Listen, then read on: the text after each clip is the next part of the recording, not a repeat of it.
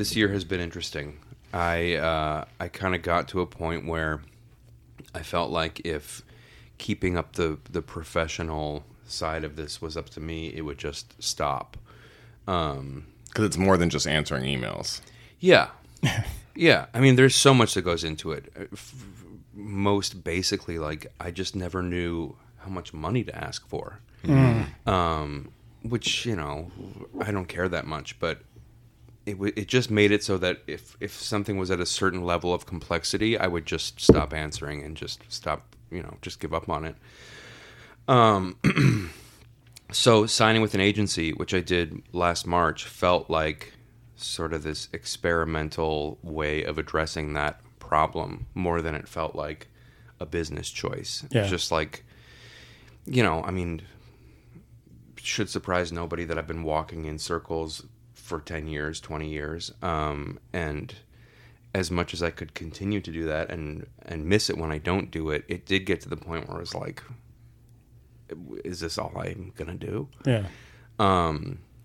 And so I felt like I needed to force, you know, like hire somebody basically to force me out of what had become a comfort zone. Okay. You know, like it's not necessarily comfortable, but I'm comfortable there. So I've had this year of much easier access to a different kind of working and a very much less comfortable version of discomfort.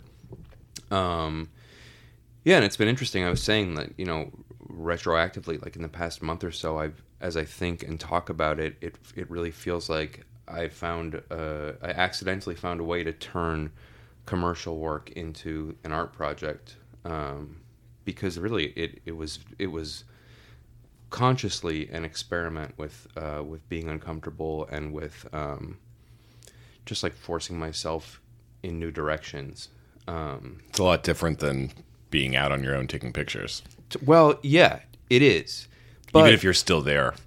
But there's something about kind of manipulating the intentions where if the intention isn't, you know, do something heroic and make a bunch of money or like be professional and impress a new crowd, there is something about the panic in that situation, like the inevitable. I don't know how anybody else experiences it, but for me it's kind of terrifying. Yeah. And that fear I find so useful, and it's so familiar after all these years of confronting it in other ways. It was like this really pleasant surprise, this like successful way of kind of rediscovering the problem. Mm-hmm. And because it's like you're in the middle of it anxiety. Yeah. It's time to go. Yeah, and how are exactly. you going to go? Yeah, it's this thing that I've been noticing throughout, you know, in the various stages of working for hire, where the problem of like the immediacy of the problem of a job puts me in this state of mind where, I mean, I've said it a million times now, forgive me for repeating myself, but the sort of the fear factor makes my intellectual brain unavailable to me. Okay. In a way that is ideal because I've, you know, worked my way to a place where ideas can just be mortifying. Like I don't want to work from ideas. I don't want to execute a vision. As you know, people who can do that, great. For me, it's I don't like it. Right. And so your visual reflexes kick in. Yeah. Right. Yeah. It's this great thing where you know you find out what happened in that room 2 days later when you get the film back. Yeah. And, you know, it kind of continues to scratch that very, for me, addictive itch of surprising myself, which, you know, comes more naturally wandering around on the street and seeing what you can get away with. Right. I wonder if that fire has burned out a little bit. Yeah. Or it doesn't create the same anxiety in you or the impetus to the immediacy to be able to make things. Right. Well, I mean, to keep it in classic addiction terms, it's like the itch is still there. Right, yeah. But it just doesn't scratch it like it used to. Right. You know, there are still those instances where something sneaks up on you and, you know, there's enough of a miracle that you have to go out the next day and try again. But photography definitely is compulsion on many levels. Oh, yeah. Yeah. Yeah, a sickness, for sure. And then when you get the momentum, you feed it. Uh-huh. And the success almost feeds it, which like justifies a whole other level of sort of control you have to exercise. Yeah. Yeah, I mean, success is an interesting, longer conversation, I think. Success. Momentum, could you say, Yeah. Oh, momentum is great. I mean, I think that my experience of momentum is more like, there's certain observable benefits to working obsessively. Like if you can go out and make work every day for an extended period of time, it puts you in a position to have something new to look at every night. Good point. And you can kind of like, not exactly measure success, but like you can, I don't know, I think there can be something about shooting film if enough time goes between shooting a picture and seeing a picture where you kind of lose a bit of the leverage for education. Yeah, totally. Because you don't really remember how you shot it. Yeah. And you're thinking about the last thing you shot. Yeah. Yeah. So yeah, really being in the thick of it is useful. Yeah. Well, I wanted to go back. So I know you're a big music guy because you came here 2003, and then like for 10 years you were writing about music, a music journalist. And like when we met at Dashwood, we were talking about the documentary about other music. So are you also a big vinyl guy? Are you analog in that way as well? I had a period. Oh, really? Okay. Yeah. And got to the point where the I don't know. I think that anybody who gets deep into this has a collecting issue, right, across the board. And there are other collections that have flourished as others, kind of wane. But yeah, the vinyl thing, I did that for a while, and then it just like it ran up against the New York problem. Of space and mobility, and I was in a position where I was starting to think about moving out of a place where I'd been for a long time, and in that moment, the visible accumulations start to really. Yeah, I call that the burden. Yeah. The negatives, moving the negatives around. Yeah. You must have so many negatives, and now you've like doubled it with vinyl. Oh my God, yeah. It just couldn't happen anymore. And so I have a friend who had a great little cabin in the Catskills, and I was like, you know what? I'm going to send you guys to a better place. And I just moved the whole collection into somebody else's life and never looked back. Yeah. Don't even have a record player anymore. Oh, okay. Well, the reason I asked was because like analog in music and then analog in photography, I was just wondering if that's always been something you were attracted to, like the analog process or just the result of analog. Because you weren't making music, but you were listening to vinyl, obviously. What if Dan said he really liked cassette tapes? That would have thrown you off. Yeah, it would have. Yeah, it's all aesthetic. No, no, I don't think that, at least for me, that the two are connected. Okay. Like the film thing, I don't know. I don't want to lie to you, and I haven't put that much thought into this, at least recently. It didn't ever start as some like Luddite impulse. Okay. It was I don't know, I guess in the very beginning it was aesthetic and experimental, and then I just found through kind of going back and forth and tinkering that it just suited my way of working much better than digital did. Got it. And there's also some psychological thing that I couldn't, intelligently articulate to you, but I don't know, there's an attachment to what happens on film that I just don't feel with digital. Okay. Yeah. I don't know if it's like the increased odds or whatever. The physical manifestation of that moment. Yeah. Something about it. And tied something to about you for the rest of your life, aka the burden. Yeah, the burden. But also, the fact that, walking down the street, I can't check. Yeah. I can't right. see how I'm doing. I can't, Yeah. find out if I got it or not and try again. I think it enforces this sort of, I don't know, this forward motion, this, keeps your interest in what's ahead of you and not what you've already done. Okay. Yeah. And I think that it was that was the hook much more than any kind of like technological decision. Okay. Yeah. It's almost like scientific in that way. It's like gather the research and examine it later. Yeah. Which Yeah, you're digital really, like, kind of in screws the with that field. metaphor, but Yeah. Well, I know the book Locals, that was like photographs of people on the subway, really cool photos, and that was done back when you were using the iPhone at the time, right? Yeah. And then I know I saw in an interview you said like for like your mom got you a Hewlett Packard SLR digital, but did you really get any use out of that? Was there ever a moment where you thought, you know what, I might do this with a digital camera, or was it straight from iPhone to a film camera? Well, no, there was always interest in going beyond the phone. I mean, it's funny. So much of my gear life is informed by the fact that I never knew anything. I came from such total darkness, from absolute ignorance. Like that Hewlett Packard. I don't even remember anything about that camera, but I think the one I got next, I think I got either a Rebel Okay. or a 40D maybe. Just like I would talk to somebody who was using one, they'd be like, "Oh, you should get this camera." I'm like, "Oh, okay." yeah, those were not exciting cameras to use. No, They didn't feel like a camera.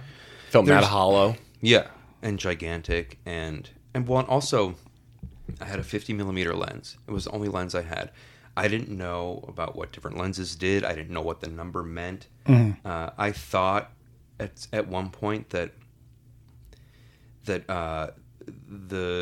the effect of a 50mm lens was very shallow focus, was like very specific focus. Oh, okay. And that's only because I had it wide open and I didn't know what that meant, and I didn't know what changing that would do. And so I really have come from such blindness. Did you geek out figuring it out a little bit? Or right. I mean, I just geeked jazzed to out take the pictures. experimenting Yeah. for sure. Yeah. Like at some point I had a zoom lens. I don't know which camera, I mean, it was a long time ago. It was when I was still like camping out at the front of shows and hiding behind my camera so I didn't feel like I didn't belong. Right. And I would, I would have it on auto and notice that in the dark I would have these long exposures and it didn't go my way necessarily. And so I would just crank the zoom lens back and forth as far as it went in both directions as many times as I could before the exposure ended. And, at a concert, ideally with other people taking pictures using a flash, I would get this great kind of, these surprising images that weren't necessarily like something I'd want to show you. But were fun to take. Yeah, totally fun to take. And at that time I felt, I said it and I was music brained in that moment. I was like, I'm going to say it wrong because I'm embarrassed to say it right. But I was like, I play my camera like a Moog. Like I'm just like pulling cables and pushing them in and seeing what happens. And I had a very, I was, in that regard, it was, I think, really formative that I was working as a writer and that there was never any pressure for my photos to be anything. It was purely for my own satisfaction, entertainment, whatever, survival. And it really evolved like that for such a long time. Like even to the point where I was starting to get hired. Like that was my point of view. That was where I was coming from. I don't even remember what question I'm answering at this point. I did find that I had a hard time when I had a DSLR on me to not take iPhone photos. Oh, like I would still reach for the iPhone over. Like I'd be like, I put it in more like the film capacity maybe, and be like, I don't know if it's worth it, or like it just became like the iPhone just felt more immediate. Right, yeah. For like smaller things or walking around. And then like when everyone has something, it also makes it less obtrusive. Mm-hmm. So like, now that everyone takes iPhone photos, it's not like nearly as obtrusive to take any photos. Right, yeah. Sorry, it's a tangent. But. Well, I think a lot of people would be inspired hearing that you came out of like complete blindness. You weren't some big tech guy who just automatically knew everything about film photography, or you weren't geeking out on it and saying, okay, now that I'm doing film photography, I'm going to get this specific lens and this type of The most film. interesting photographers usually are not that technical, which is a huge blanket statement. But I just feel like sometimes if you get married to the technical, you just get like handcuffed to it. And then it's like it becomes the whole thing, and then you get kind of bored with it because it's not about taking photos. It's more about like managing equipment, and which is stimulating and a fun part of photography. But so with your first film cameras, was it like a Yashica T4 or T5? Yeah. And then I know you use the Contex G2 with flash a lot. Yeah, that was where I went from. So I used the T4 or T5 for a long time. And pretty quickly got frustrated by... just one? Yeah, it's a cute story. I have a sister who's 10 years younger than me, and we had kind of co-developing interests in photography. Oh. And one day I got a mystery package in the mail with a Yashica that she had found for $2 at a thrift store in Madison, and with a little note that said, "For a change in perspective." And so it was like, all right, great, I'll do that. And at that point, I was heavily using the phone and feeling like, it was a really kind of breakthrough moment where the phone gave me this sort of stealth anonymity that let me take pictures that had been happening in my head for ages, but I just never was able to take them. And then, I had this proof of concept and felt immediately like it wasn't good enough to get those pictures on the phone. And then I had to learn how to do it another way. Okay. So the Yashica was the first wave of doing that. And there are few, but some moments from that Yashica period where it's like as good as I think I'll ever be. Okay. Wait, why do you say that?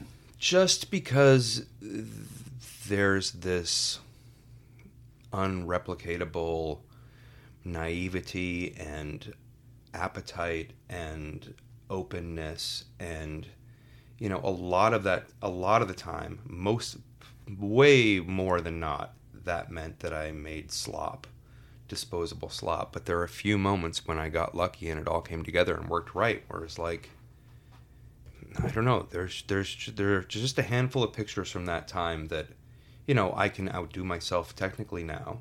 But in terms of just like the raw spirit and intention of it kind of perfectly coming together.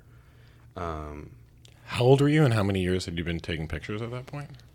I was probably early 30s. Okay. I think it was before I quit my job. So I was probably like 30, 31, 32 when I got that camera. And used it till maybe I was like exclusively till like 34 or 35 maybe. Yeah, and then it that coincided with leaving my job and dismantling my whole life in 2 conversations, and having it's just so much going into that moment. So much change and risk and fear and excitement and just one of those rare moments where you're like very conscious of having your hands on the wheel of your life. Mm-hmm. Like, I could just ruin everything in a day. I went from having a stable 10-year career to having absolutely nothing promised in a day. So exciting. Yeah, it was really exciting, and it was really satisfying and exciting to wander around and indulge that. And quickly that Yashica started to really frustrate me because there was just no control. Yeah. And there were many occasions where I'd see something that felt essential to get. Right. And I had consent, control, and could point the camera right at the thing, and then I'd just get a smudgy nothing back. Sometimes it doesn't connect with focus, the Yashicas. Yeah. Or there's a lag in when it takes the photo. Yeah. There's plenty of problems. I mean, it's great for a one-button piece of plastic. But it did frustrate me. And then, on a random tip from a friend who's like, hey, you should get a Contax. I was like, okay, I'll get a Contax. And so, saved some money. And I think it was after I did that first print sale when I had a little bit of money for the first time in a few years. And I was like, okay, I should take this opportunity to upgrade. And moved to the contacts, which I happily used completely wrong for years. How and so? didn't even notice, because I got a bad tip or misunderstood a tip from a friend who said that if I kept the aperture at 11 and the focus at infinity, that everything would be in focus. And at that point, the kind of patience and attention had not caught up to appetite and urgency, and I just didn't have it in me at that point to do the back work of figuring out how to focus the camera as quickly as I needed to. Okay. Well, it derails the thought process sometimes. Yeah. Or the momentum energy that you want too. Mm-hmm. And you miss so much by stopping and worrying if you don't have it really dialed in. So for years, I mean, including at least one or two Met Galas and lots of early work, just like everything is back focused. Okay. And I didn't even notice because almost everything I was seeing on the phone. Right, because it's so small you couldn't even really tell. Yeah, you can't even tell. Right, and if it's sharp enough. Yeah, right. And then I started having early gallery conversations that went nowhere because they'd look at the work and they'd blow it up and they'd be like, well, why isn't it in focus? And I'm like, oh, I didn't know. Maybe there's something wrong with your scanner. Yeah. And then you didn't ask me this, but out of that came the Leica era, which we're still in, which I think is only interesting in that I was years into, what has amounted to, for whoever it matters to, like a kind of a big story. Yeah. And I did not know how to use a camera. And I learned how to use a camera from the Leica. Okay. And, I got to say, like, as we were saying before about how technical stuff often, creates kind of a dead end. Yeah. On the one hand, it has given me so much space to stay engaged and have this long, slow, self-directed education. But also, like, there are so many opportunities that I just completely blew. Okay.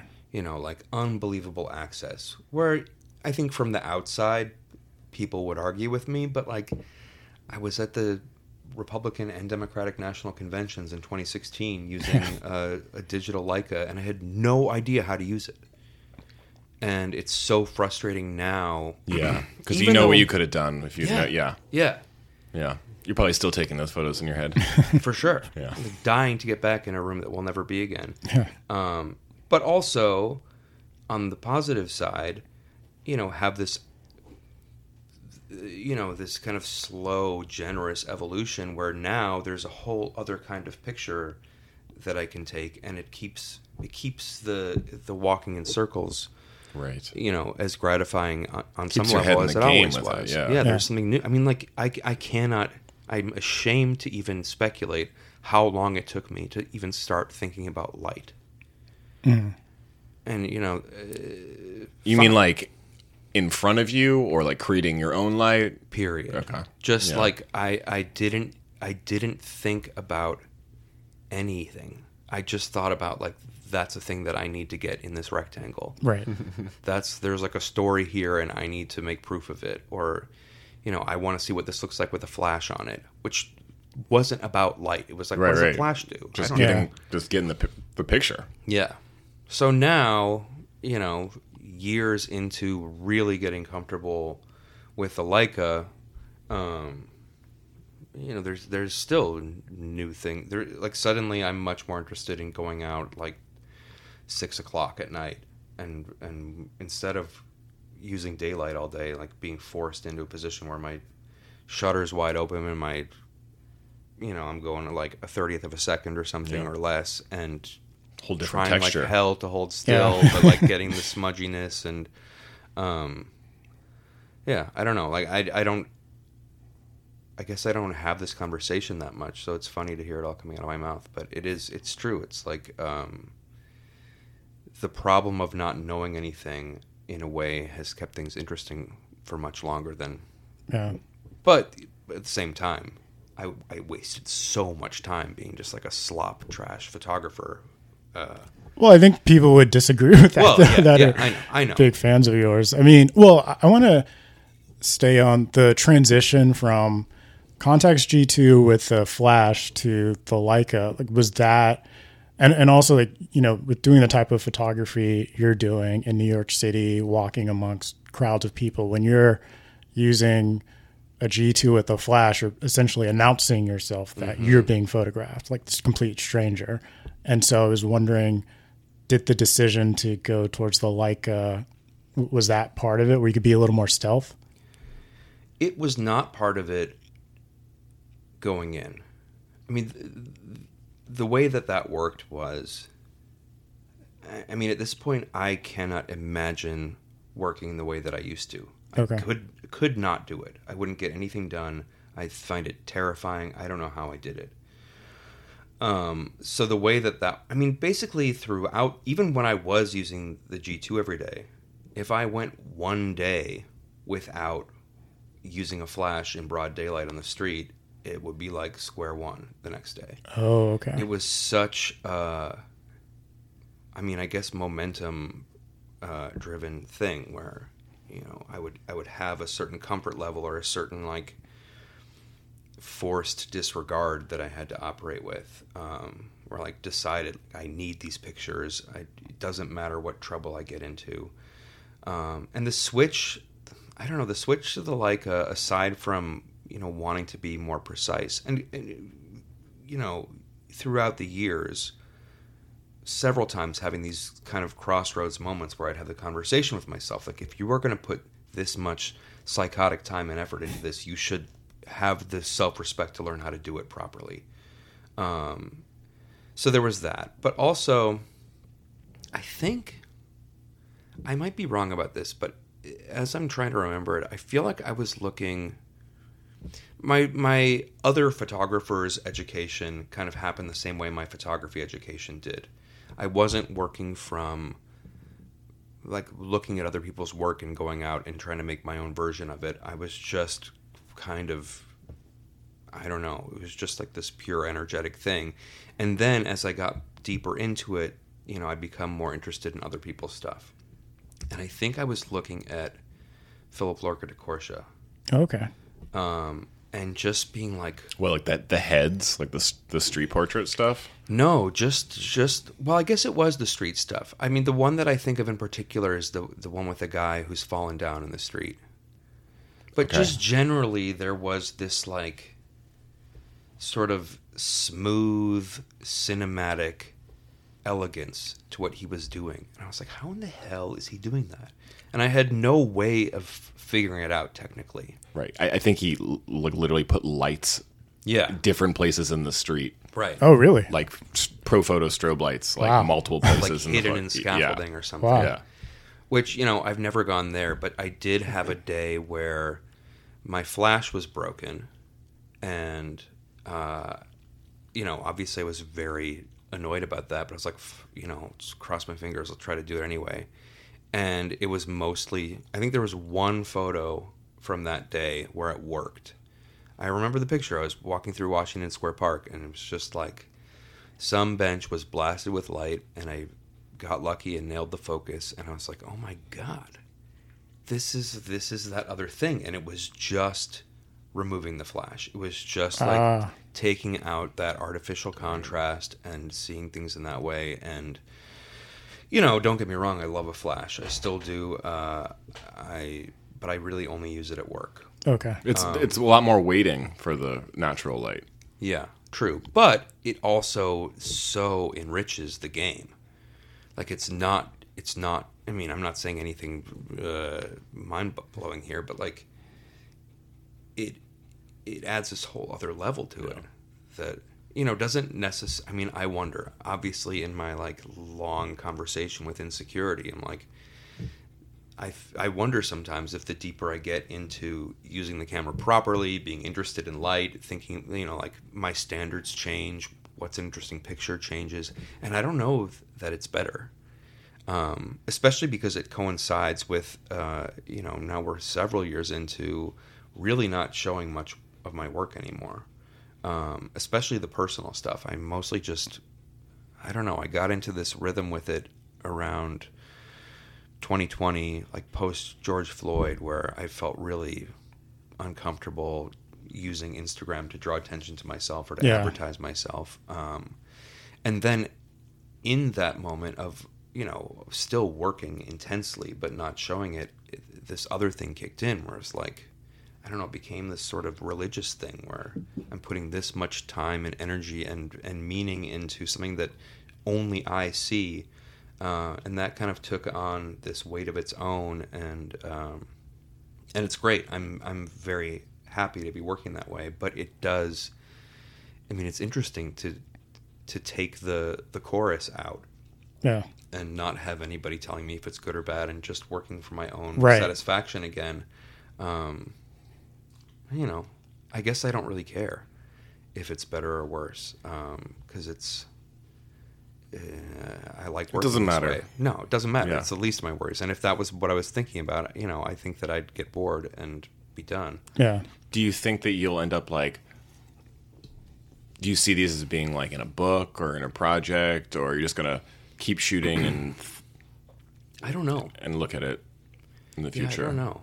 I mean, I really, for one thing, have always been so kind of addiction minded that anything backwards looking, anything like any synthesis of old things into new messages, I don't know, it's always been really hard for me to kind of conjure the discipline long enough to do something like that, because I'm so much more interested in just making more work. It's the complication of being a photographer a little bit too. Yeah. It's like if you're going to spend all the time making the work, it's going to be pretty hard to be able to edit the work and print the work. Yep. And the way that it's gone, where there are at this point eras of work that kind of define how I am thought of in the world, and now, whether anybody knows it or not, and it doesn't matter, but in my mind, like, I didn't know how to use a camera. Right. And so for that work to kind of coexist with the work I'm doing now, I'm like, well, how do I make a book? I didn't know what I was doing. I haven't made the work yet. Right. So good place to be in. Yeah, I'm not complaining. Yeah.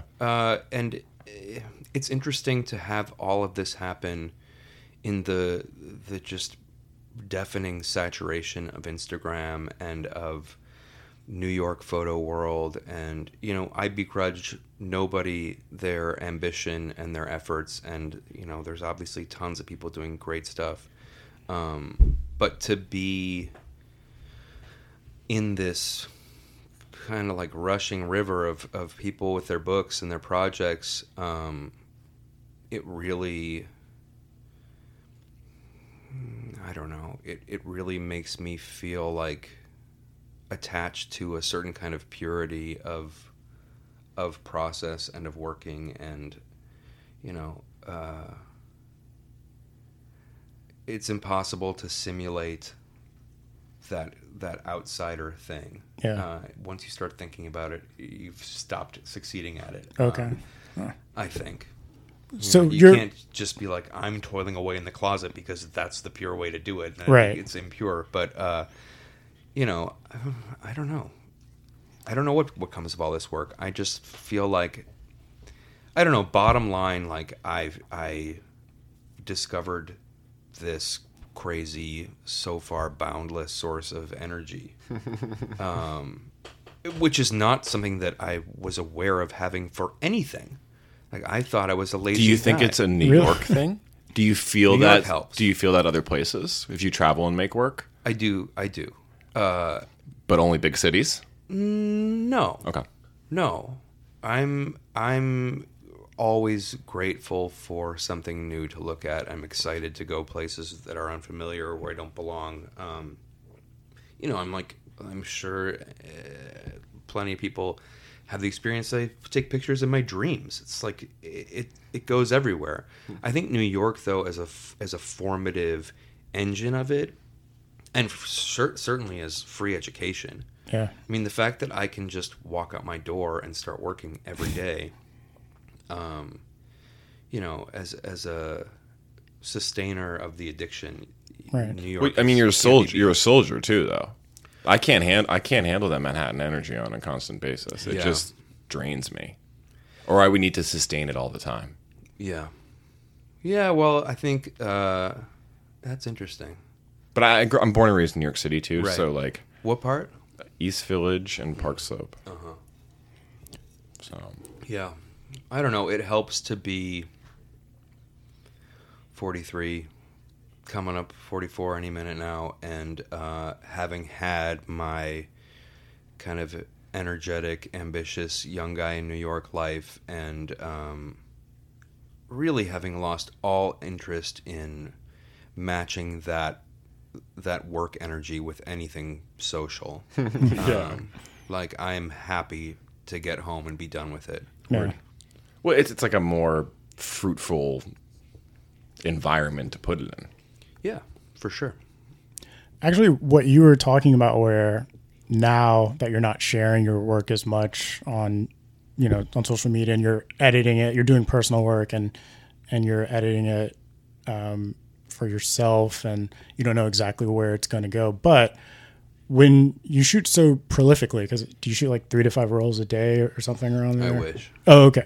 I'm In an older interview, one I saw roll a that. day. Oh, okay. There's an interview. I mean, there are times. Yeah, 3 to yeah, 5. I would, if I can shoot 3 to 5, I'm very happy to. I love Right. as much as I can. I love to shoot, but it gets hard Okay. to be that prolific. But even still, I mean, shooting 1 roll a day and you're going out all the time, that is still prolific. So my question is, like, what is your editing routine? Is it very regimented, or is it just part of the ritual of shooting? Yeah, it's just. I mean, I keep going back to it, but it's kind of the anchor, I think, of the addiction. Okay. Like, much more than being out and being uncomfortable and seeing what the world has to offer today. I think that the most significant hook is having something new to look at night. Okay. Yeah. I mean, I think there's a lot. I could pick apart the psychology of it forever, but I think, for one thing, there's this just kind of perpetually interesting game of like proving to yourself that you can still do a thing. Yeah. Word. Like I think that's a big part of the daily thing. Is like, I don't know, like the story of me has gotten out of control beyond my expectation of what a thing can be. And not to, say that it's anything so spectacular. It's just like beyond what I ever would have imagined for it. And so, I'm not like checking in to see if I'm worthy of that story, but I don't know, in this great way, recently I have noticed that I've so separated from the story that I can kind of hide behind it. I don't have to contribute to it anymore. Like, it just is out there. They have my name backwards, but Dude, it's a good level to be on. It's so great. You've garnished enough attention than that you can do whatever you want in a certain regard. Yeah, and stay in the background and Yeah. be insecure and be humble. And there'll be a responsibility towards things that you've contributed to, which will always kind of have that pull for you a little bit too. Well, always is a big word, but we'll Good. see. We'll see how Good. long it carries me. I have a question. Do you wait until you have 100 rolls or 50 rolls drop off? Oh, or I are you wish. usually like, you're like, I'm going to go weekly, or I know I'm walking that way, or it's just like arbitrary a little bit? Like, It's every day. you're dropping off film every day. Yeah. Is your lab, you drop off film every day, huh, Dan? Well, I mean, if I don't have it, I don't get to drop it. But if I, Right, right. if I have a finished roll in my pocket, right, keep it my moving. only objective in the world is to get it turned in, Right. Yeah. and to see it Right. as soon as possible. Well, there's somewhat of an anxiety with film too, to being like, if I don't get it developed, like it may not exist, or like it Yeah. could get stolen, or I could lose it, or Yeah. expose it to some radiation or some magnets or something. Yep, anything could go wrong. Could fall out of your pocket. Does your lab love you? Yeah. I'd imagine. We have a good relationship. Yeah. Good. Well, you were talking about, you're doing things your way and it's part of the process. And Steven was just saying it's a great place to be because you can do what you want. So with your editorial and commercial work, it still has that your signature to it. So I'm wondering when people reach out, are they saying, all right, we want you to just do exactly what you do? Or are there times where they might reach out and want you to adjust your style to the way they normally do things? Well, hopefully none of them will listen to this. You don't have to name names, but I mean, there's He named names. there are several roads that end up going basically to the same place. I've been very lucky, kind of from the beginning, just because I showed up with a thing. yeah, Most of the time from the beginning, I was getting hired because somebody had seen the work that I was doing on my own, or bring that to our room. There have been terrible exceptions to that where, someone hires me under the premise of, we want you to do your thing. Yeah. And they're like, okay, let's go scout some walls to shoot portraits against. And then I'm shooting headshots with smiling eye contact. And, nothing wrong with that, but nothing wrong with it except that I'm not good at it. Now for the most part, I get hired. I'm like a brand. I get hired to do the thing that I do.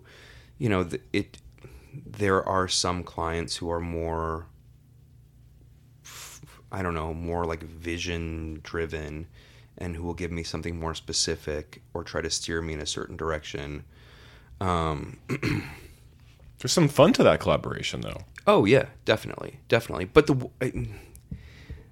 I don't know. Maybe I'm just swaggery and full of shit, but my experience of that is that, again, the guy who knows nothing is still lurking there in the back of my head.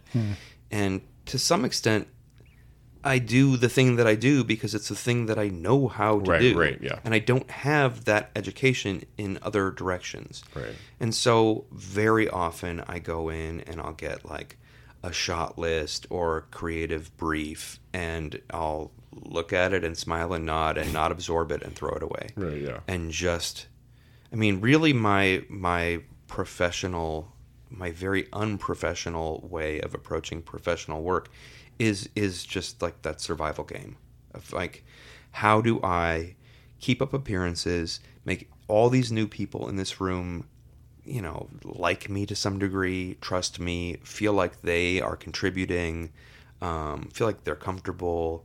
I sort of default to this superhost mode, and the very last shred It's of my hard brain, to make pictures in the middle during all that. For sure. And thank God I've spent so much time doing it that that last little shred of my available brain can still summon enough muscle memory to be there it is, there it is. And overshoot a little to try to compensate for that. Right. But yeah, it's a very different world when you get thrown into that circus. Well, one of the things that really impressed me about the Met Gala photos is that in that environment, they were still your photos, it still had that signature style. So I was wondering, how did that environment allow you to still do your thing? And was that with the Context G2? Yeah. Okay. Yeah. Lately, I've switched over to doing it with a Leica a bit. Okay. I was slow to do that because, I don't know. Yeah, don't let the autofocus go. Yeah, let the autofocus go. Although autofocus in the dark is no picnic. Right. Especially with the contacts. Yeah. Right. It was more a matter of... It's sonar autofocus or something like that. Yeah, it does not work very well. But Flash in general is still a totally murky, unknown frontier for me. I have a TLA 200 that worked great on my contacts, and I just put it on the Leica. And, on the hot shoe, that is very unpredictable. Yeah. Taking it off the camera, it's a bit more forgiving, just because it's not just a blast of baseball bat light. It's an intense flash. It's a When it very does not intense flash. TTL, it is a very intense Yeah, flash. yeah, and this camera doesn't know how to talk to it, so I'm pointing at the Leica. Yeah, like M6. Yeah, But once yeah. it's off the contacts and doesn't have that like digital connection, it's like F22 at like ISO 100 it's just like an from like 10 feet explosion away. every It's- time. Yeah. But yeah, I mean, I guess the Met Gala answer is the same as all of them. Like, there was no calculation. There was no, like, assessment of an issue, like, how am I going to make this mine? It was just like, how am I going to get to the end of this and not humiliate myself? Okay. But it sounds like an environment that you would thrive in. For sure. Maybe not like in the fanciness of it, but like, you know, there's shit going on. Gotta yeah. get the picture. There's important people. Yeah. Yeah. No, the chaos plus the fact that every face is so loaded with context. Right. Right. It's for making stories, it's just so fun. Yeah. And that's it. I'm like, I guess I'm kind of basing every aspect of this conversation from the anxiety side of things. The other, I mean, the sort of redemption of all of that is it's very fun. I Yeah. always forget to think of that and to talk about it. But like, I mean, the Met Gala is such a fun problem to have. Right. Right, because like street photography, you like shoot a group of people and you're like, oh, that person in the background made that photo. Yeah. And like, oh, it's got a mustache, they're wearing something red, like. But then with the Met Gala, it's like, well, that's Steve Buscemi, Yeah, or like, everybody you means know, something. so it's like, it's interesting. Yeah. So I was wondering, like, you were talking about, you know, your process and maybe where the photos that you're editing now might go. But what was the process like on your book that came out a couple of years ago, Pickpocket, which is with Alara, correct? Yeah. Yeah. You mean the editing process? Yeah, How just did it or come to just be? like making that book, like it's a monograph, and so like 578 images, and just Did they work with you? Did they work with you on the edit? So the way that one went, it was 2020. They're obviously mostly in the movie business, and they couldn't work. And we'd all been buddies for a while, just kind of like mutual admiration of each other's work, and had talked, you know, over the years about a bunch of harebrained ways of collaborating. Like in the beginning, Josh Safdie had this idea that he had a friend who was a police sketch artist, and he wanted to do something where like I describe a picture to the sketch artist and do a show where like they hang side by side with the pictures, or you know, there were a lot of kind of ideas along the way. But then all of a sudden there's this great juicy window where everybody has a bunch of free time, and well, everybody except for me, because it was, you know, a crazy once in a lifetime moment in the city, and I just wanted to work all day. Right. And I mean, that project has a lot of layers to it. Like on the top, there's a great, beautiful, sexy, designy book that I never could have made myself. That is a monograph with 500 some pictures. I don't even know the numbers. But I mean, that I didn't really touch that edit. Oh, okay. I mean, we had talked loosely, conceptually about where, like, what the book should do. Mm-hmm. In my mind, I did an edit of maybe 3,000 photos or something, an absurd number of photos. And my filter was just like, where do our worlds intersect? Like, they do this very specific New York thing, and I do this specific New York thing, and they're different, but there's some middle ground. And so I looked for that middle ground of, like, kind of cinema with personality, with individuality, with characters. And I just, you know, did a pretty superficial giant edit, and it took me a long time. Like, the conversation must have started pre-2020, because I feel like it took me a year to get that edit together.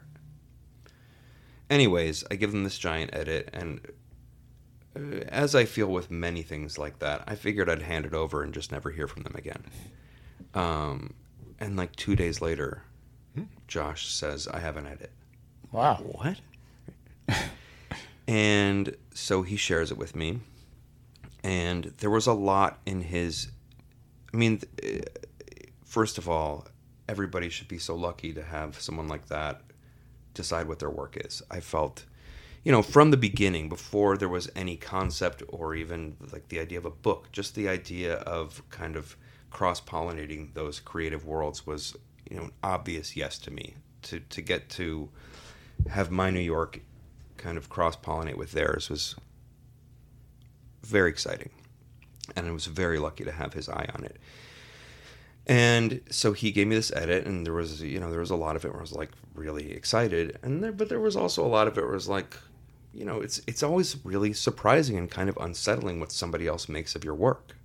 Like there's so much. You're disappointed sometimes in their selections. Yeah, not even disappointed, just kind of like confused. Like this, right? I didn't even know that this was my work. Like, obviously, I put it in the original edit, but I never expected that it would be take this prominence on. And so I pushed back a little bit, and I was like, look, there's a lot of stuff that's really great here. There are a few places where I feel like it's kind of, not feeling like mine. And he took those notes and was like, well, I can see what you mean on a couple of those, but mostly I can't really stand to lose these. And in that moment, I was like, do I have a fit? I mean, I don't have a fit in me, for one thing. I'm not a fit guy. I'm, like, pretty diplomatic. And also, like, what like, how much pushback are you going to give on it? Right. And also, is there a more luxurious position in the world than having this, like, big star visionary movie director saying, I'm more invested in your edit than you are? And, in that moment, I was like, I'm sure there will be opportunities down the line where I'm working with, a publisher or something where it makes sense for me to really have a hard line about my story being told my way. And this just feels like so much more interesting as a hands-off, as a collaboration. Like, let this thing have its own life. Yeah. And, it didn't hurt that I was much more interested in shooting the city with nobody in it. Right. And just by miracles of timing and whatever goodwill there is for you in the world, I was able to really just say, yeah, go for it, and hand it off, and have them have meetings every week, and have this big invested, very talented group of people kind of putting all their time in it for free while I went and made other work. And, we would check back in. Obviously, there was, I still had authority if I wanted it, but for the most part, I let it go.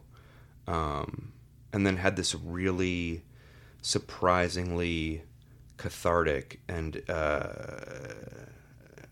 sort of expansive experience of writing captions. Oh, okay. Which was something that when it was proposed, I was like, I don't do that. Like, I arrived in this world saying when to say nothing. Like, I don't. Right. These things are what they are because you don't talk. But then to get you didn't become a photographer to become a writer again. Right. No, yeah. I did it to stop being a writer. Right. Yeah. But having that opportunity to give it that kind of optional backbone hidden in the appendix with tiny print, really brought it around to, any alienation that I felt from the process or from relinquishing control, completely undone by that move. Like, such a reclamation, and really felt like intimate and personal and mine, and like confessional and over the top with my stupid personality. And, right, because you get to choose what you want to include and what personal information or details, right? Yeah, and go off on whatever manic tangent. Like, I wrote the bulk of it the night of the 2020 presidential election. Wow. Where, like, the votes are coming in, and I had this whole freak out that got taken out because Josh thought it was too much, but about how, like, how can I possibly be interested in giving you mundane details of the past when, like, you know so much more about the world no matter when you're reading this than I'll ever know. And this whole time travel thing, I don't know, I got really manic. And that sounds cool. Yeah, very it was really existentialist. fun. Yeah. I had a good time doing it. But yeah, so Pickpocket is, you know, I have kind of a funny relationship with it. I'm like so grateful for it, and I'm so impressed by it because it's really the part of it that's my work feels kind of like the least important part of it. Huh. Which, you know, that's only for my sake. I've looked at those pictures so much that they mean nothing. They're invisible. And just to see this kind of, this community and this spirit and this big effort that it kind of inspired and gave space for, I don't know. I feel really, really lucky to have stumbled into that little arena. Well, you're art functioning in a great way. Yeah, you're too humble to everybody. say this, but people went crazy over that book when it came out, and so obviously it connected with a ton of people. It's hard to get your hands on a copy of it, but I'm glad that you mentioned 2020 because taking a quick detour from film, your video documentary, These Lights, that was so great, and it really showed what New York was like for that entire year from the first couple of months, everything being normal, and then you see during lockdown, you're out in the city and there's like an empty Midtown, which is an impossible, something out of Vanilla Sky, you know, when Tom Cruise goes to Times Square and it's empty. And then obviously in the summer, George Floyd is murdered, and then there are demonstrations and protests. And then on the heels of that, we've got the 2020 election, which is its own thing, and then it wraps up in December. So was that like a preconceived thing of, okay, I'm going out to shoot this year? I mean, obviously you couldn't have predicted what would happen, but Right. I'm going out to document this, and then I'll edit it into a long form documentary movie. You know, again, I don't know if it's good or bad that this is my continual answer, but it really, there was nothing calculated about it. Mm-hmm. You know, I had been doing this project for a few years, which was really born out of cold weather. That, you know, the year ends and it gets dark and it gets cold and it gets really hard to do work that's satisfying, that makes you feel good about yourself. Yeah. The city's so desolate and inaccessible. Like it is right now. Yeah, Yeah. like right now. Like right now, Yeah. I warn myself every November, I give myself a big public service announcement. Like, don't hold it against yourself. Your work's about to get bad. But so, yeah, I mean, for years, maybe 2 or 3 years, to combat that problem, I would take all of my iPhone video from the year, which, you know, I collected almost like basically passively.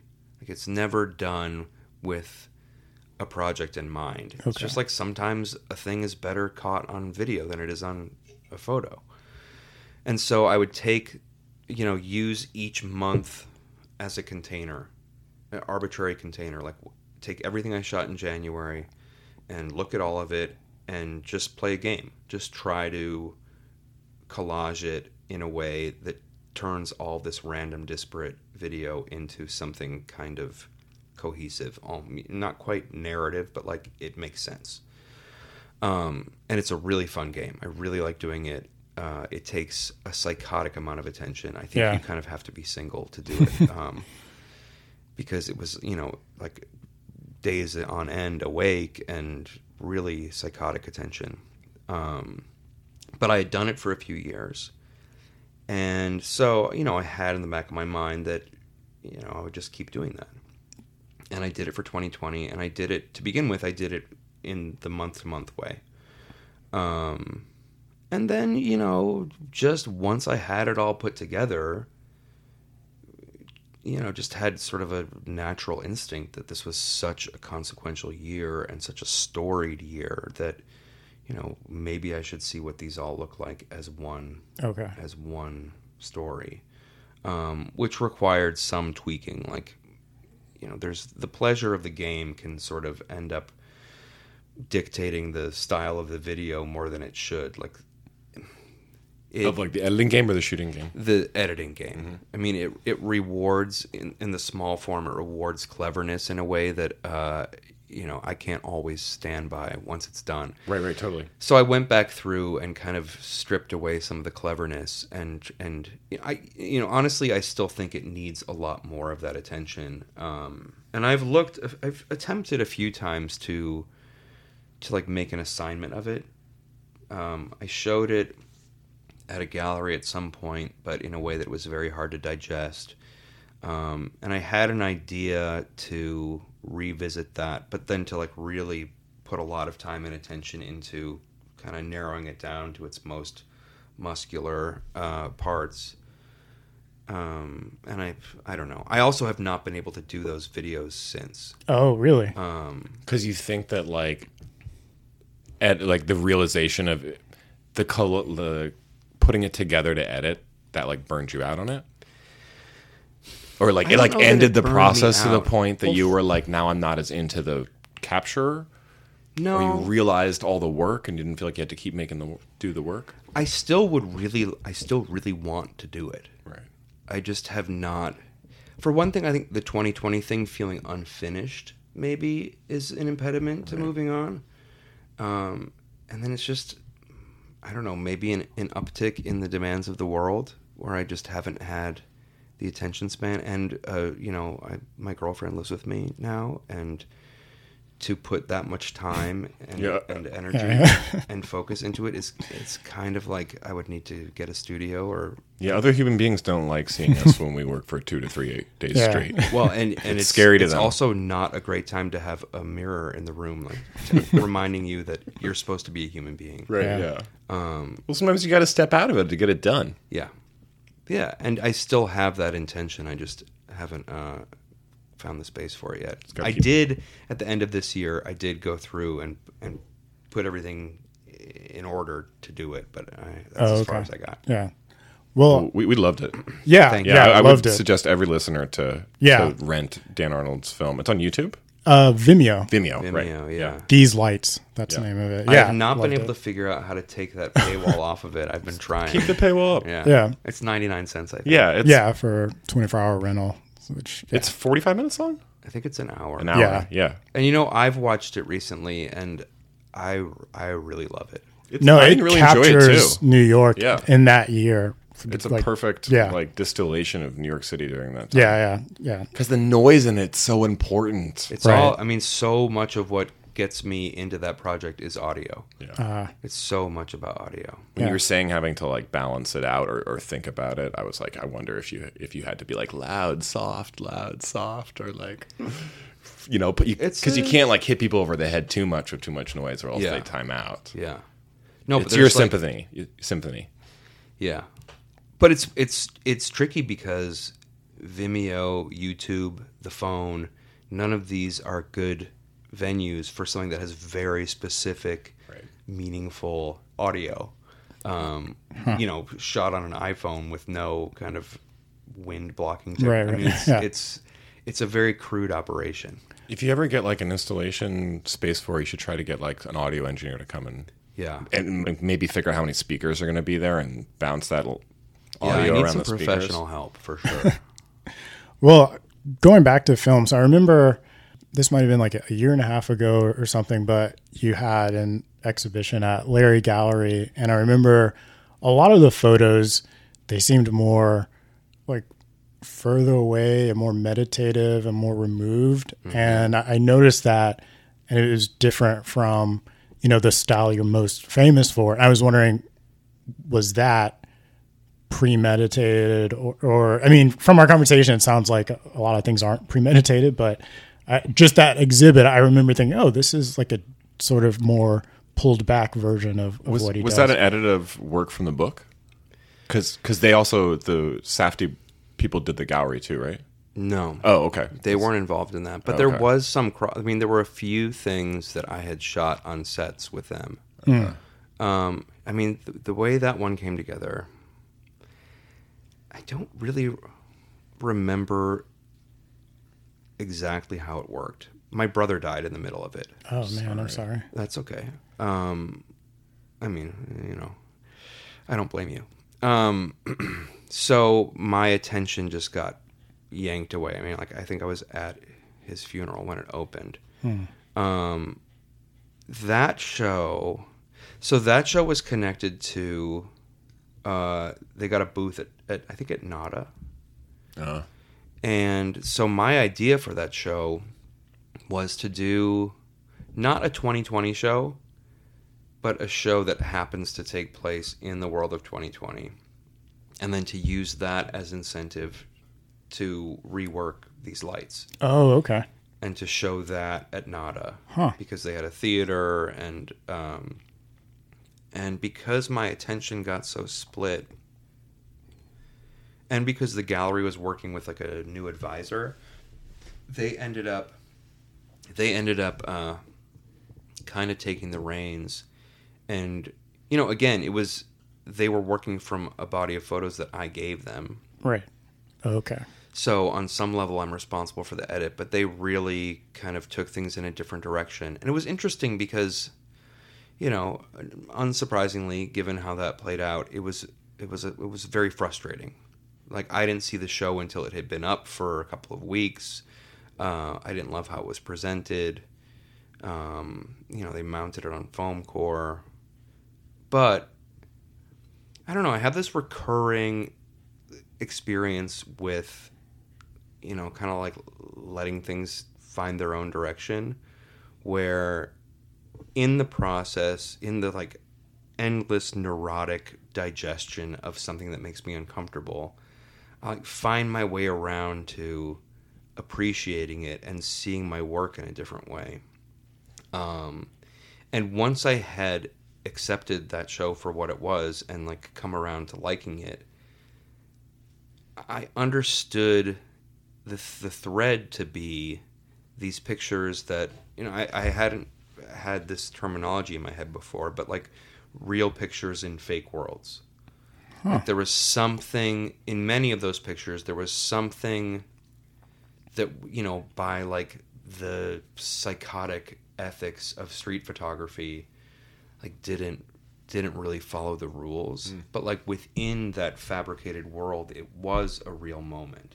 It wasn't directed, it wasn't constructed, it just happened to be that, something about it is manufactured. Okay. But not by me. Right, okay.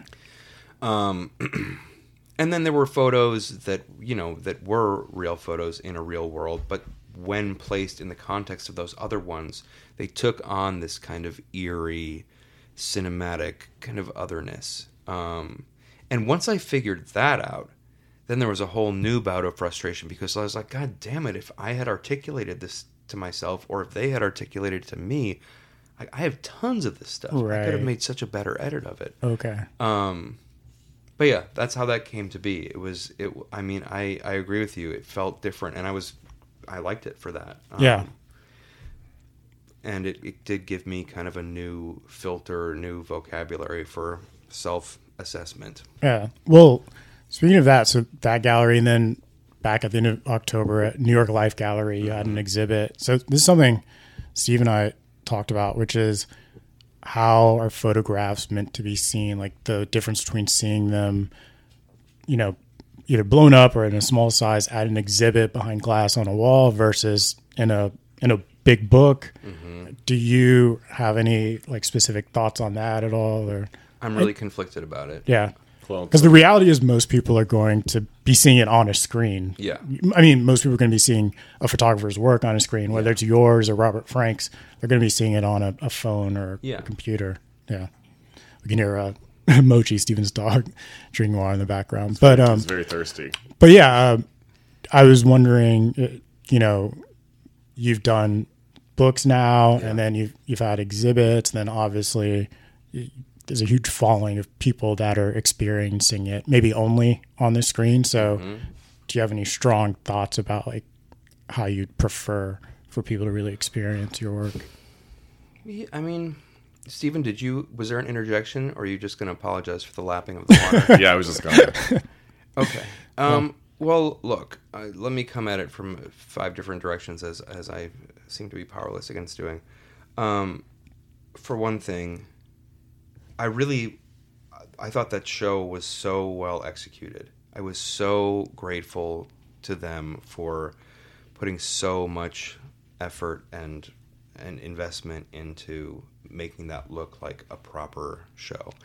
And it's surprising and it's just incredible to get to see things printed properly and printed large. I mean, there are pictures in that show that are like known pictures of mine that I never appreciated and kind of thought that people being excited about them meant that people were kind of dumb. And then I saw them properly done, and I was like, oh yeah, that's fucking crazy. How did I do that? But I do overall feel I don't know what to do about this giant problem. I mean, I'm kind of always turning it over in the back of my head, like pictures on the wall. Who cares? It's tough, boring. Yeah, kind of anti-photography in a way. Yeah, it's not a screen you're holding in the back of your hand or a photograph or. Yeah, it kind of like turns it into decoration, which is fine. I'm not against decoration, but I guess when you are responsible for all the energy that goes into making that work, it's just kind of like a whimper of a celebration of it. Which is not to say that I'm not interested in doing it. I mean, I do Right. it still feels like a great luxury. And I don't say that apologetically. Like, actually, it feels like getting to go to some obscene spa to get to see those pictures, like see prints Yeah. done like 40 inches. It's like a great luxury.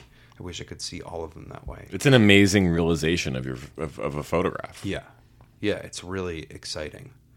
I'm not against the screen. I don't mind the screen. I mean, the phone at this point, I find the phone was very well suited for earlier work of mine. And now I find that since I've strayed away from it and have stopped working kind of like in conversation with an Instagram audience, that the work I do now is not well suited for the phone. I mean, there are times when I can kind of fit it into that box, but I don't know. I just don't work with as many exclamation points as I used to. Okay. Like, things aren't as aggressive or immediate or punchy. So there's that. I mean, it makes me think of a totally secondary external plot, which is that I saw recently this Wim Wenders documentary about Anselm Kiefer. Oh, I don't know. It just that. came I haven't out. seen it. It's at IFC. It's 3D. Oh. And, I never really looked at Anselm Kiefer's work before. I think that if I were to go to a gallery and see it, I probably wouldn't pay attention and would mean nothing to me. But to see this kind of collaborative, like boundless cinematic collaboration on like how do we make a world out of your work. I mean, everybody who I saw it with, including me, we all fell asleep. It's quiet and it's slow, but just conceptually, the way that they took this kind of static, his art, and instead of just hanging it on a wall, they hung it in a world, and engaged with it on this different level. I keep thinking about it. It's so inspiring. Did you see the Wolfgang Tillman show at MoMA? Yeah. What'd you think of that? It was I got kind of a world. So lucky with that show. I did a portrait of him for the Times. Nice. And so before it was done, I got to walk around in there with him. Ooh. And then I was so convinced that I'd done a bad job that I forced them to let me come back a second day and walked around with him again. And honestly, I didn't have a ton of experience with his work. I wasn't like well versed in it at all. So for one thing, it was incredible introduction. I mean, I walked into that show, and the first thing you see is like a picture, like a little 4x6 snapshot of a foot taped to the wall almost at the ground. Right. And from that, I was like, I'm in. That's incredible. You get this giant obscene space at the MoMA, and the first thing you do is tape a foot on the wall down by the ground. And my experience of that was like not having much of a vocabulary for what he was doing, or like not having much experience with his work. I didn't have that like greatest hits pleasure of like, oh, I get to see all this work that I love, printed at, and I get to see it big, I get to see it in person, whatever. There was none of that, but there was like unmistakably like I get to walk around in this guy's head. Yeah, cool. And that was super inspiring.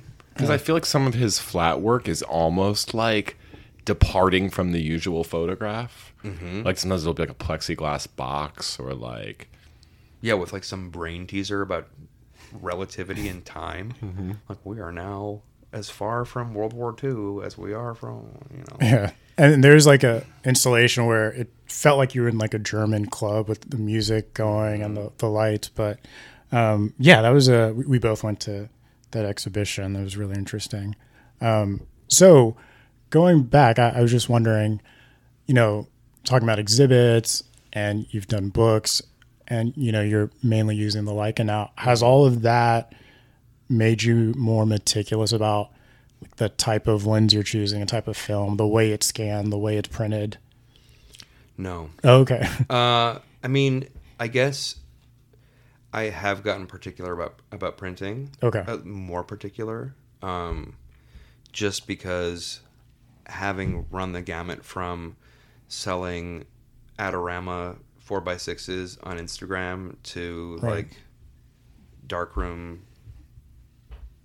giant darkroom prints. Yeah, I wonder about that. Do you do inkjets too? Do you have people print in the darkroom? Yeah, darkroom. Shit, cool.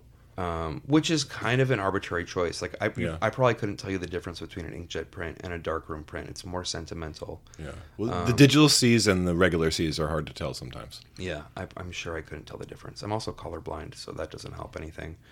But it's more, I mean, so much of it is just like sentimentality of process. It's like I have a relationship now with Picture House, small dark room.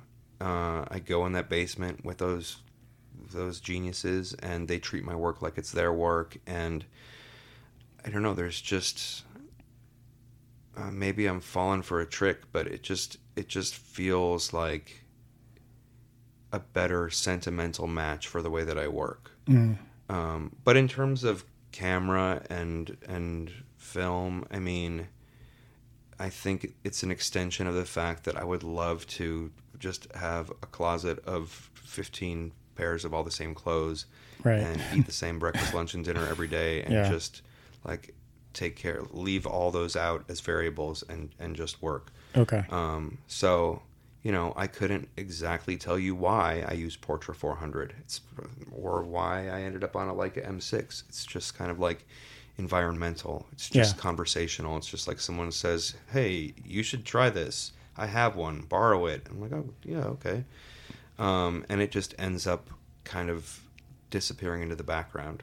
I mean, I think that what I was saying before about the way working on a commercial set goes for me is kind of informative in a bigger way. It's like so there's such a tiny, the tiniest part of it is, I mean, I don't know, I'm like getting lost in the thought, but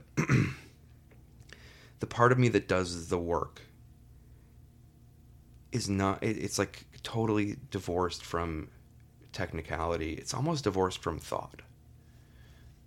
If anything, I don't know if this is good or bad, or if it's a cop-out, or if it's real, but my feeling has always been like the more I can work unconsciously and involuntarily, like that feels like progress to me. I have just like talked myself out of any interest in intention, in craftsmanship. I I want to have a beautiful exposure. I want to have things aligned how I want them in the frame, but I don't want to, sit down at night and think like, what should I be after tomorrow? Where have I fallen short in the past? What should I be working on? What, like, who should I contact? What world should I infiltrate today? I don't know. I wonder how much of it comes from laziness or insecurity, but it has become a really reliable and kind of invigorating style of working for me. It's like, feels like mine, because obviously you can't fully escape environmental influence or talking to a certain world or wanting to succeed or whatever, but if anything has been intentional at least in the past like 5 to 10 years of finding my way to a place where I feel like I can work and be satisfied, I would really be very open to going the opposite route at another time. But for now, this thing about like making proof of what my brain did when I wasn't in charge of it that's been kind of the most interesting thing to me. Yeah. And so much of it in that regard becomes kind of automated. Okay. And really my photographic education has been like just endless trial and error, finding out how much I can do wrong and still get it right. Yeah. Like so much more than learning a technique. It's been like figuring out how this mysterious instrument, like how much I can get it to accommodate me. I don't know. Is that making any sense? No, it makes sense, because it seems like what's feeding the end result that people are excited about is your own sort of ritual and obsession that you can just keep doing it, and then you're sort of turning your mind off while you're doing it, as opposed to being very calculating about it. I do wonder, however, you already have a very established style. Like when people see your photo, they know it's you. So I was wondering if you were thinking in the future about like just for a project or something where you were working in the exact opposite way, like for whether that's maybe shooting medium format or large format, mm-hmm. or instead of walking around the streets, you're out in nature shooting still lifes or doing more like one-on-one portraits. Is that ever a thought where, okay, once I get to the point where I feel like I've done it to the death where it comes to turning my brain off and getting these great images, I'd like to do X in a different way? Yeah. Well, I wonder. I mean, it's interesting to hear it put that way.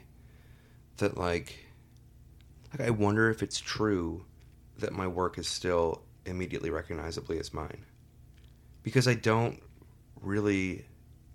I keep it to myself so much. Oh, I see. And I do wonder. I mean, I think to me it still feels very much like mine. And that may be because I'm the editor more than it's because I'm the photographer. But, I think I'm already in that process to some extent. I mean, I think that that idiotic innovation of finally starting to think about light. Yeah. And then beyond that, starting to think about darkness and starting to, I guess, finding that I have access to this kind of new language of something a little bit, God help me for saying painterly, but there is sort of like it's not what it used to be. It's different. It's moodier. I don't know. I wonder if it's recognizable as mine. I don't know that I'll ever find out. Yeah, well, your website, When to Say Nothing, it's whentosaynothing.com. It's on Tumblr, mm-hmm. which we've talked about Tumblr and its relationship to promoting film photography in the 2010s. But like I look at that work because there's a lot of stuff that just isn't on Instagram that's only on that site. Yeah. And then, so I don't know how recent that is, but when I look at that, it's all just like, wow, how is he getting these images? And there's definitely a strong signature style with that. Yeah. And then, like I said, with going from that, which is clearly very personal work, to, Vogue's Met Gala, that also having, like, you can tell, oh, it's the same photographer and his same style that's being able to do exactly what he wants to do. That's what it looks like to me, within a very commercial world. So that's what I think of when I think of you having a very strong personal style. But you're saying, well, right now, funny enough, I put something new up there maybe 2 days ago, and okay, from cool. the Met Gala. Oh, okay. You walked right into it. Okay. Yeah. So, but you were saying you have stuff where now you're thinking more about light and darkness, and it's moodier. So we all can't wait to see that. But well, the thing about When to Say Nothing that I think really plays into what you're saying is that When to Say Nothing is a filter. When to Say Nothing was like this a defining moment in that came long before, like way back in writer times. Okay. Where, I had this writer problem where I couldn't escape the temptation toward cleverness. Like I couldn't figure out how to get to the end of writing something without some instance of like, enjoy me. Yeah. Look at my cute little brain. Like what happened with the book a little bit. Too. Yeah. And When to Say Nothing was like, I don't know. I think I came up with it at a time when I had lost my camera and I couldn't take pictures, and I was looking through what I had. And When to Say Nothing, which I ripped off from Oscar Wilde. It's from I think Portrait of an Artist of a Young Man. So it's like the full line is, he knew the precise psychological moment when to say nothing. So When to Say Nothing was like, that's a kind of picture, and an early way for me to articulate to myself what my picture was. And so those pictures, I think, hang together with a particular style because that's the intention. Those are pictures of When to Say Nothing. Okay. I have another website, an unadvertised DanielArnold.com. That's just a search bar. I'd be curious to know if that one holds up to that test, because it's a rude website. It's completely kind of impenetrably just there. Okay. Just no instructions, nothing. Just Right. a search bar, and there's a database of thousands of pictures. Theoretically ongoing if I can ever catch up. That are just meticulously tagged. And so whatever you search for, if it's in the database, it gets dumped on the screen. Oh, cool. Cool. Yeah. I was wondering though, so there's a certain personality that you have to have in order to do the type of photography you do, especially in New York City, dealing with, all types of different people and different scenarios. And then on top of that, now that, like you were saying, there's a story about you and you being recognizable, you have to have a personality to deal with that. Was that something that was just always in you, or something that you had to develop over time and transition and realize, all right, well, this is what my public life is going to be like from now on? I think it's pretty natural. Mm. I mean, it's funny. It's taken such weird turns. And I've been thinking about it a lot because, I mean, for a while, and I'm not totally through this yet, but like there's something very unpleasant about experimenting in public with something that feels super personal. That, obviously I didn't invent street photography and would never claim such an insane thing, but like what I was doing wasn't like looking at street photography and thinking like, what's my modern spin? Yeah. I did something that was very much of me, without any kind of roadmap, and I got super lucky and got to kind of bring that weird game of mine into the world of professional photography, and improvise through that and see what I could get away with. And again, no roadmap, just kind of like stumble through it. And it's a very strange experience that I'm not complaining about, but like it's alienating and strange when that becomes like a working model for a whole bunch of new people. Okay. And so that has been, I mean, I think of that because the natural personality of the first wave runs into this strange new situation halfway through where like suddenly I'm surrounded by people who want to do what I'm doing. And that's great. Great compliment. Obviously, like a fantasy of mine in the beginning was like, I can't possibly spend enough time or be enough places that I could get all the pictures that I want to. Like, it'd be incredible to be able to like become a high school teacher and mobilize a bunch of weird kids to go out on this mission and see. And like, in a way, I kind of managed to do that. So that, I don't know, it's probably not interesting to anybody else, but it's interesting to me to see that natural personality that dictated the first part now dealing with the second part.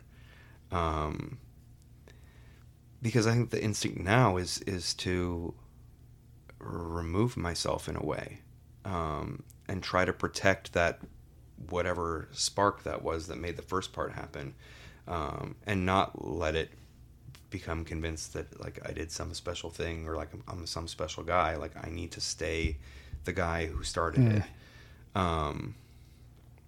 God, I always do this. I just completely lose track. No, you answered my two questions because there's a certain personality type you have to have and eventually develop to do that type of work, and then it's kind of like acting. Someone might work on the craft of acting and they're incredible, and then they start doing movies and gain recognition. They're like, oh, I've got to deal with my whole thing was I wanted to be good at this. Now I have to deal with publicity, and that's not necessarily my thing. Well, I mean, that's an interesting model to put it against because also, famous people are very distracting. Yeah, it's an interesting problem of movies that like the more successful a person becomes, the more you're like, oh, that's them. Right. Yeah. I know about them. Yeah. It is. It's a strange one to navigate. But yeah, I think that, I don't know, what is that personality? I mean, I think...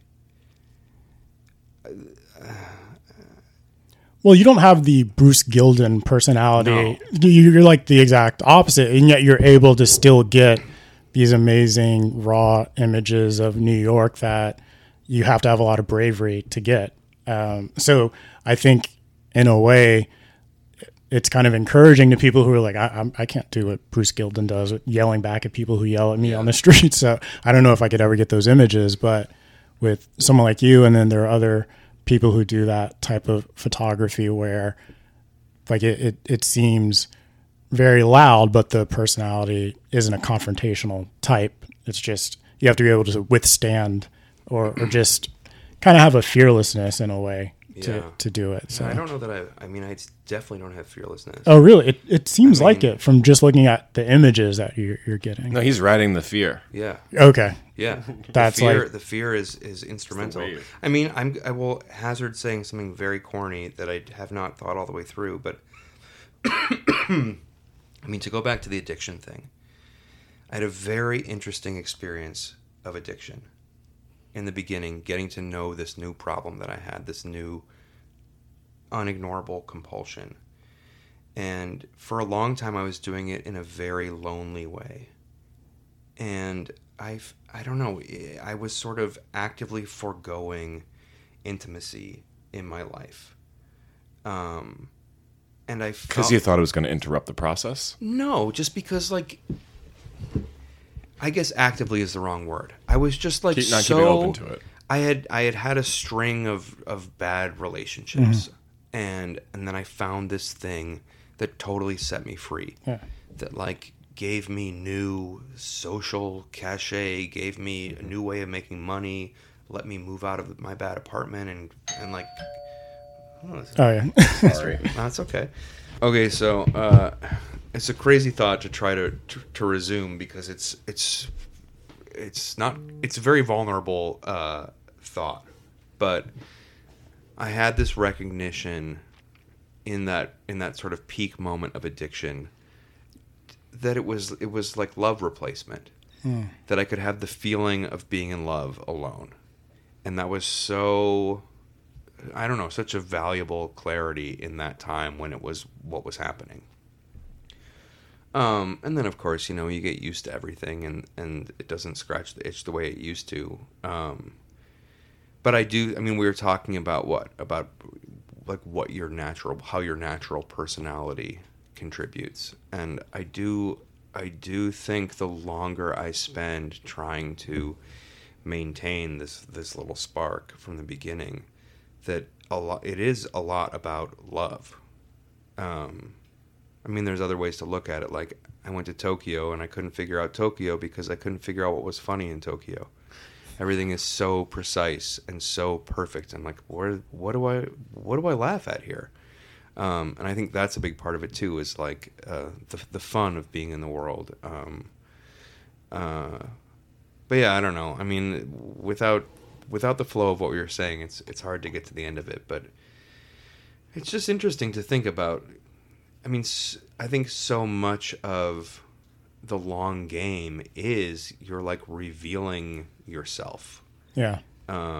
You go beyond a place where you're like setting goals or, you know, like having a creative ambition, and you're more just like in this long, like lifelong engagement with a thing that reveals you.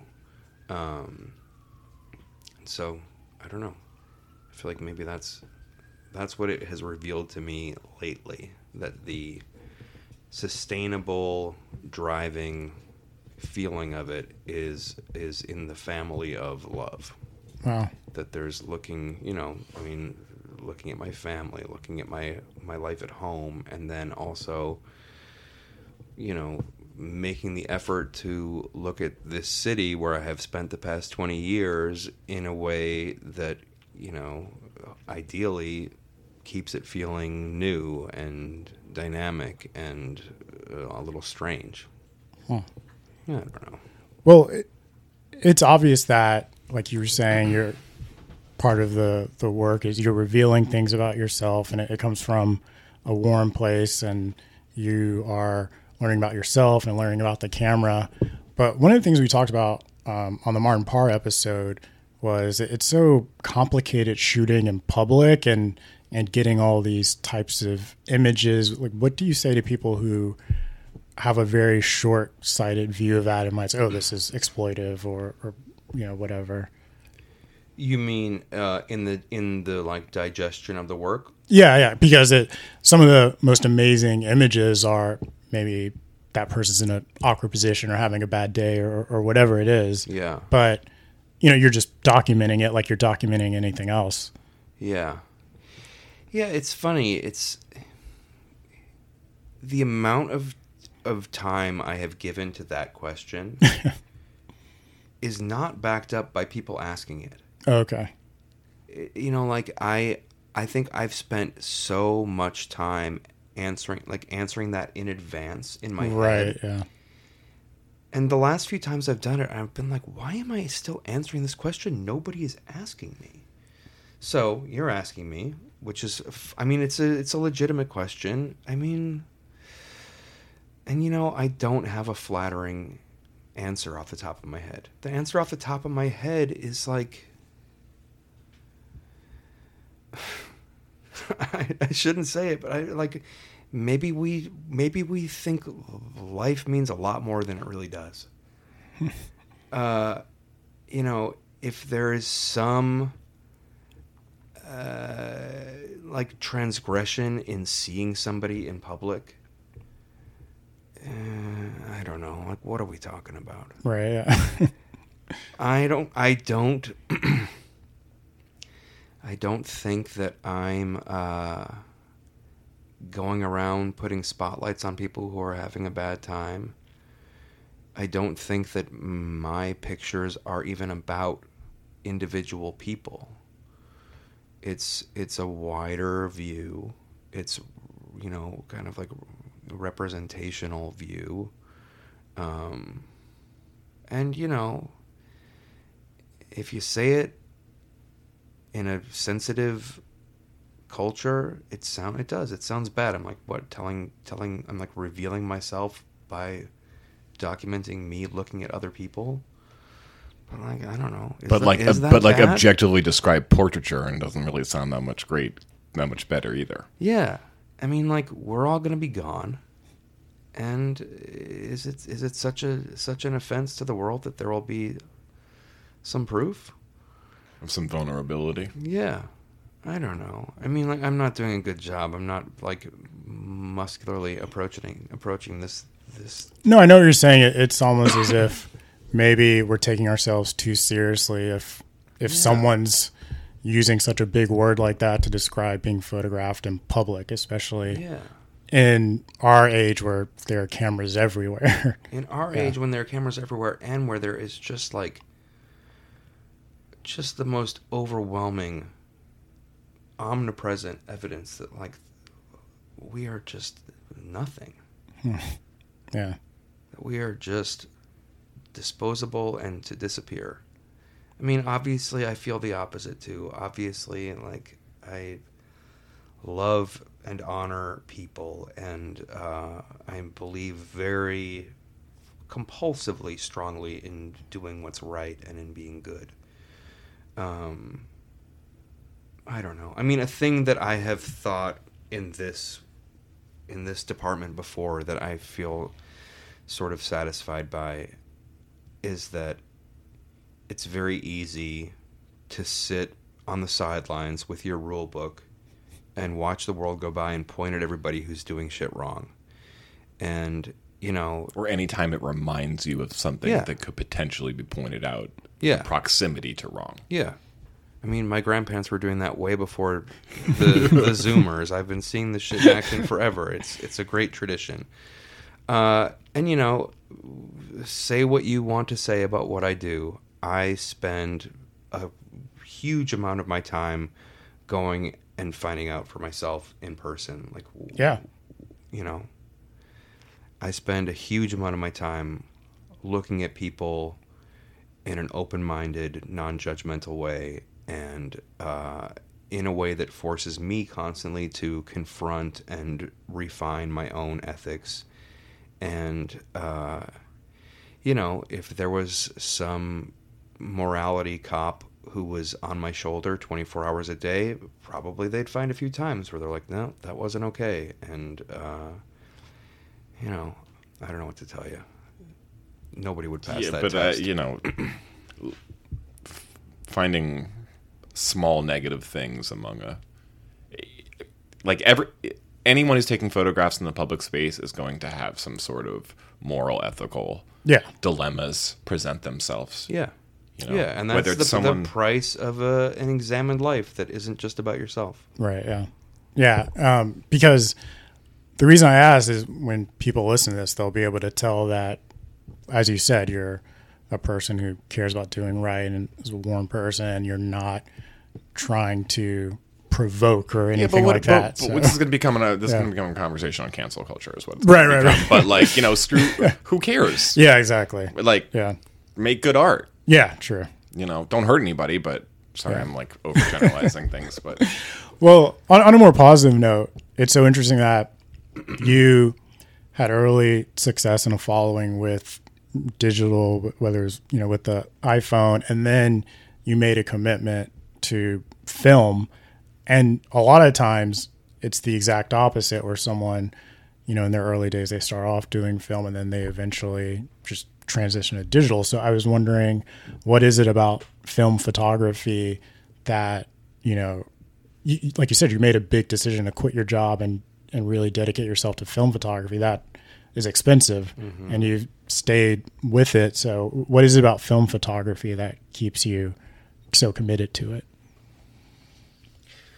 Well, I mean, it's tricky. It's so semantic. I mean, I have thought many times that digital photography should just have a different, like a new name. Obviously, the camera looks the same, and it's the same principles more or less, but it's a different thing. And I don't feel like my commitment to film photography. Yes, that's accurate, but I don't experience it as a sacrifice or as like a commitment to a lesser or less convenient alternative. I don't know. I guess like I didn't feel the way taking digital pictures that I feel the way taking film pictures. I didn't get addicted to taking digital pictures. I didn't. I don't know. I think that like it looks like a stance retroactively. Like looking back, it looks that way, but none of those technical decisions are like in defiance of anything or with such loaded or meaningful intention. It's just like that's just the language that I got hooked on. And you know, you're right about the money. If there was a way to do it, no, though I don't even know if that's true, because there's something about the process with a digital camera that it just doesn't. I mean, we were talking when the microphones were off about the pleasure of the difficulty of discovering music when we were kids, before you could just have everything. Yeah. And as much as I do enjoy the world where I can have everything, and as much as it informs other sicknesses, like you guys should see my bookshelf. I haven't read a book like my phone prevents me from being able to read a book, but it has not stopped me from buying them almost every day. That kind of floodgate opening of like you can have everything is, you know, it's powerful, and I think that like this is a place where being limited has served me better than having everything. I mean, I could definitely, like, if you put a digital camera if you took my camera away and put a digital camera in my hand and kicked me out the door, I'm sure I could go a long time taking thousands of pictures a day. But I'm not restrained on my camera because of budget or because, you know, it's just like, it's a different mentality.